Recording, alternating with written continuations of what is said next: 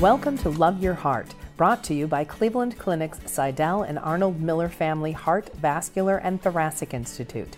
These podcasts will help you learn more about your heart, thoracic, and vascular systems, ways to stay healthy, and information about diseases and treatment options. Enjoy. I'm Dr. Haytham Elgharably. I'm the surgical director of the Infective Endocarditis Center at Cleveland Clinic. We're going to talk today a little bit about endocarditis, which is infection of your heart tissues. Your heart has 4 valves, and sometimes bacteria after procedure like dental procedures or infection in the skin can travel through the bloodstream and attach to one of the heart valves and cause infection on that valve, which is what we call medically endocarditis. That infection in the valve can destroy the valve and cause abnormal function of the valve that may need repair or replacement at some point. Sometimes also the infection grows as small masses on the valve and can travel somewhere through the blood, can go to the brain, can go to your limbs, can go to your abdominal organs, causes malperfusion and problems.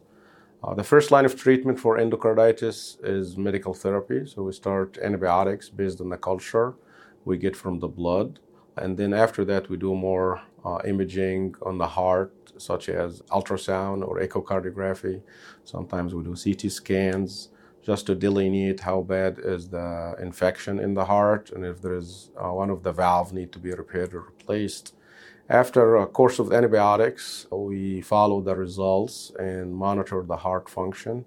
And if there is one of the valves need to be repaired or replaced, then we can evaluate you for surgery. When you get infection in the heart, or what we call endocarditis, you may feel fever, fatigue, loss of energy. You may get short of breath if there is one of the valves damaged, or chest pain. So if you have persistent fevers or abnormal skin lesions, you may need to go to the hospital or the doctor to get it checked. The source of endocarditis sometimes start, again, as I said, from somehow the bacteria or the organism get access to the bloodstream. It can be happening after a dental procedure, tooth extraction, colonoscopy, abdominal procedure, sometimes infection in your joints or your skin. Then the bacteria will travel through the blood and attach to the valves of the heart, and then they grow together and destroy the valve. It's more easier for the bacteria to attach if you have a prosthetic material inside the heart. So if you have a valve replacement before, or a pacemaker leads inside the heart, or aortic replacement before with a graft, that make it easier for the bacteria to attach and cause infection too. Surgery entails, we have to get rid of all the infection, so we have to cut the valves out. Sometimes we need to do debridement around the valve and then reconstruct the damaged area, replace the valve with either a human valve or an animal valve. And then after surgery, you will require intravenous IV antibiotics for around 6 weeks, which will be based on the cultures from the infected valve we took during the surgery. After 6 weeks, you will see a cardiologist or infection disease doctor to stop the antibiotics and get final check. So after you finish the 6 weeks antibiotics and you get your follow-ups, one thing you have to be careful about that to prevent this from happening again. So it's very important if you're planning to do any dental procedures, any other procedures like colonoscopy, or had some infection in one of the joints or skin, you have to seek attention from your primary care physician and get prescription for antibiotics.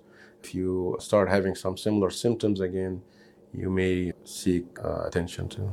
At Cleveland Clinic, our endocarditis center offer a multidisciplinary team expertise to evaluate endocarditis patient or patient with infection in their hearts. You get a cardiologist, a cardiac surgeon, an infection disease specialist. We all look at everything together and make the best plan for the patient. These cases sometimes very complex surgeries and require a certain set of expertise and skills. But this is something we here provide at the Cleveland Clinic. We're very used to treat patients with endocarditis, and we have excellent outcomes. Thank you for listening. We hope you enjoyed the podcast. We welcome your comments and feedback. Please contact us at heart@ccf.org. Like what you heard? Subscribe wherever you get your podcasts, or listen at clevelandclinic.org facebook.com/loveyourheartpodcast.